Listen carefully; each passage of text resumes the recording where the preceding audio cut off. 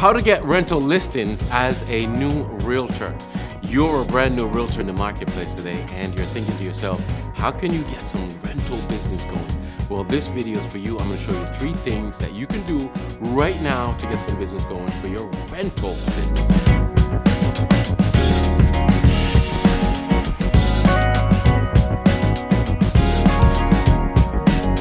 Hi, I'm Paul R. Atkinson, your professional coach. And before we get started, would you take a moment to subscribe to this channel?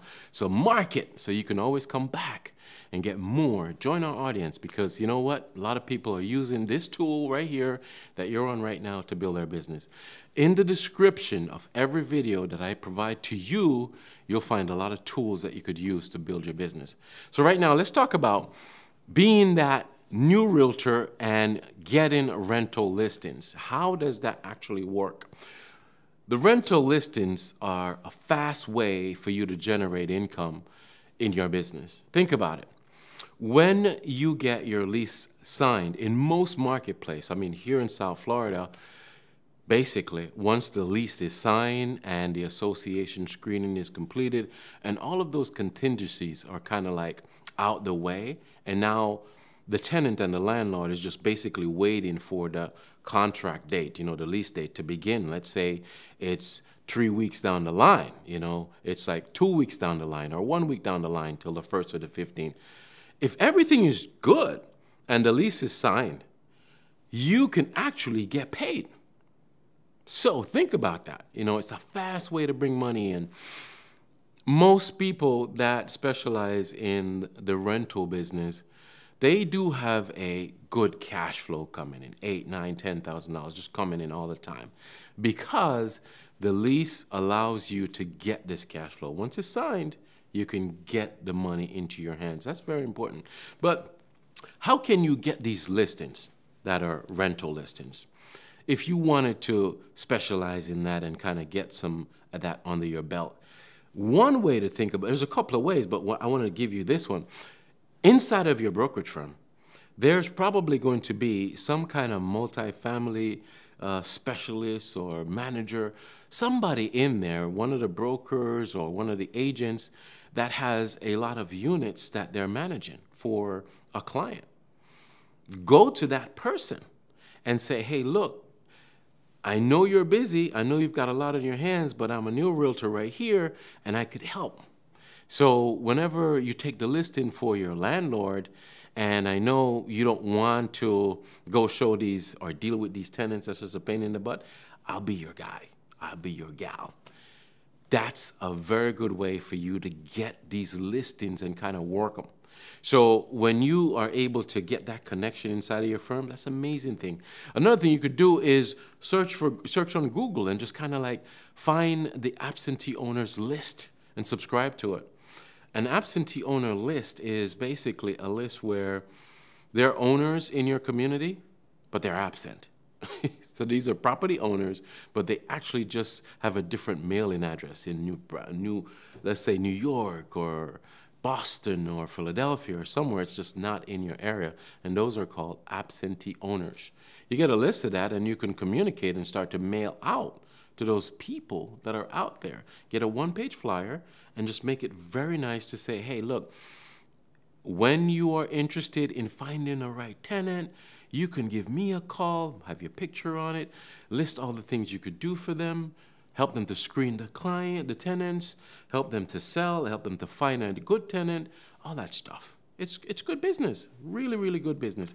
So here are the 3 easy ways in order for you to get rental listings. Number 1, as I mentioned before, you're going to really, really make a connection with that person that has multi-family units. Anybody that's in your office or even outside of your office. Like, for example, and here's a story. Let's say way, a couple years ago when I first started out, right? I had a cousin, right? My cousin Chica, she was in the business of working for an apartment complex that they rented out to people. So I went there and let her know that, hey, look, you know what? I'm here to help. Tell me about the products that you have. And anybody that is interested, I'm going to drive them this way and I can get a commission from it. So these are a lot of tools that you could use to build your business when it comes to the rental inside of the actual renting arena. So finding out and dealing with the people that are used to working the multifamily units is a great way to do it. If you want the listings yourself, then you definitely need to target the landlords yourself and tell them what you could do for them. Number two, you want to create a database of renters. Think about it. And I'm telling you, this is a big secret because most realtors don't do this. I know it for a fact. Just think about it. Let's say right now you're in the business and you've been in the business for a long time, maybe a year or two. Let's say you're making good money. How much you want to bet if we check you out right now? Where is your database of the people that you put into a property a year ago, 2 years ago, 3 years ago, 4 years ago? Do you have their name, email, phone number? Are you staying in touch with them? No, you're not. 9 times out of 10, we don't do this. That's one of the issues with realtors. We're not capable of doing all of this admin. We're realtors, so we've got to do the accounting, the marketing, the selling. It's just so much. We're like an octopus. So I know for a fact that that's an opportunity right there for you as a brand new agent to set yourself up this way to say, you know what? I'm going to collect in my CRM, Customer Relationship Management System. I'm going to make a group, and it's going to call renters. I'm going to put in there their name. I'm going to put their email. I'm going to put their phone number. I'm going to write notes on them. I'm going to put the address that I rented them. Booms! And then guess what? The next year come around, you got this. It's like, I don't know, compounding interest or something. I used to be a financial planner. And it's like that. If you collect data on people that you work with and put them in the right group, and you're just like always drip email into them, wishing them happy holidays or whatever the case is, you're going to stay in their face. If you could discipline yourself to do this, it's a great tool for you to get more business. So they will have to rent again. That's what you want to know. When you have these people inside of your database, they typically will rent again. All right, here's a living truth. Look at this right now. As we're making this video, guess what? I have a client right now. I can't call their last name, but I won't even call any names, right? It's husband and wife.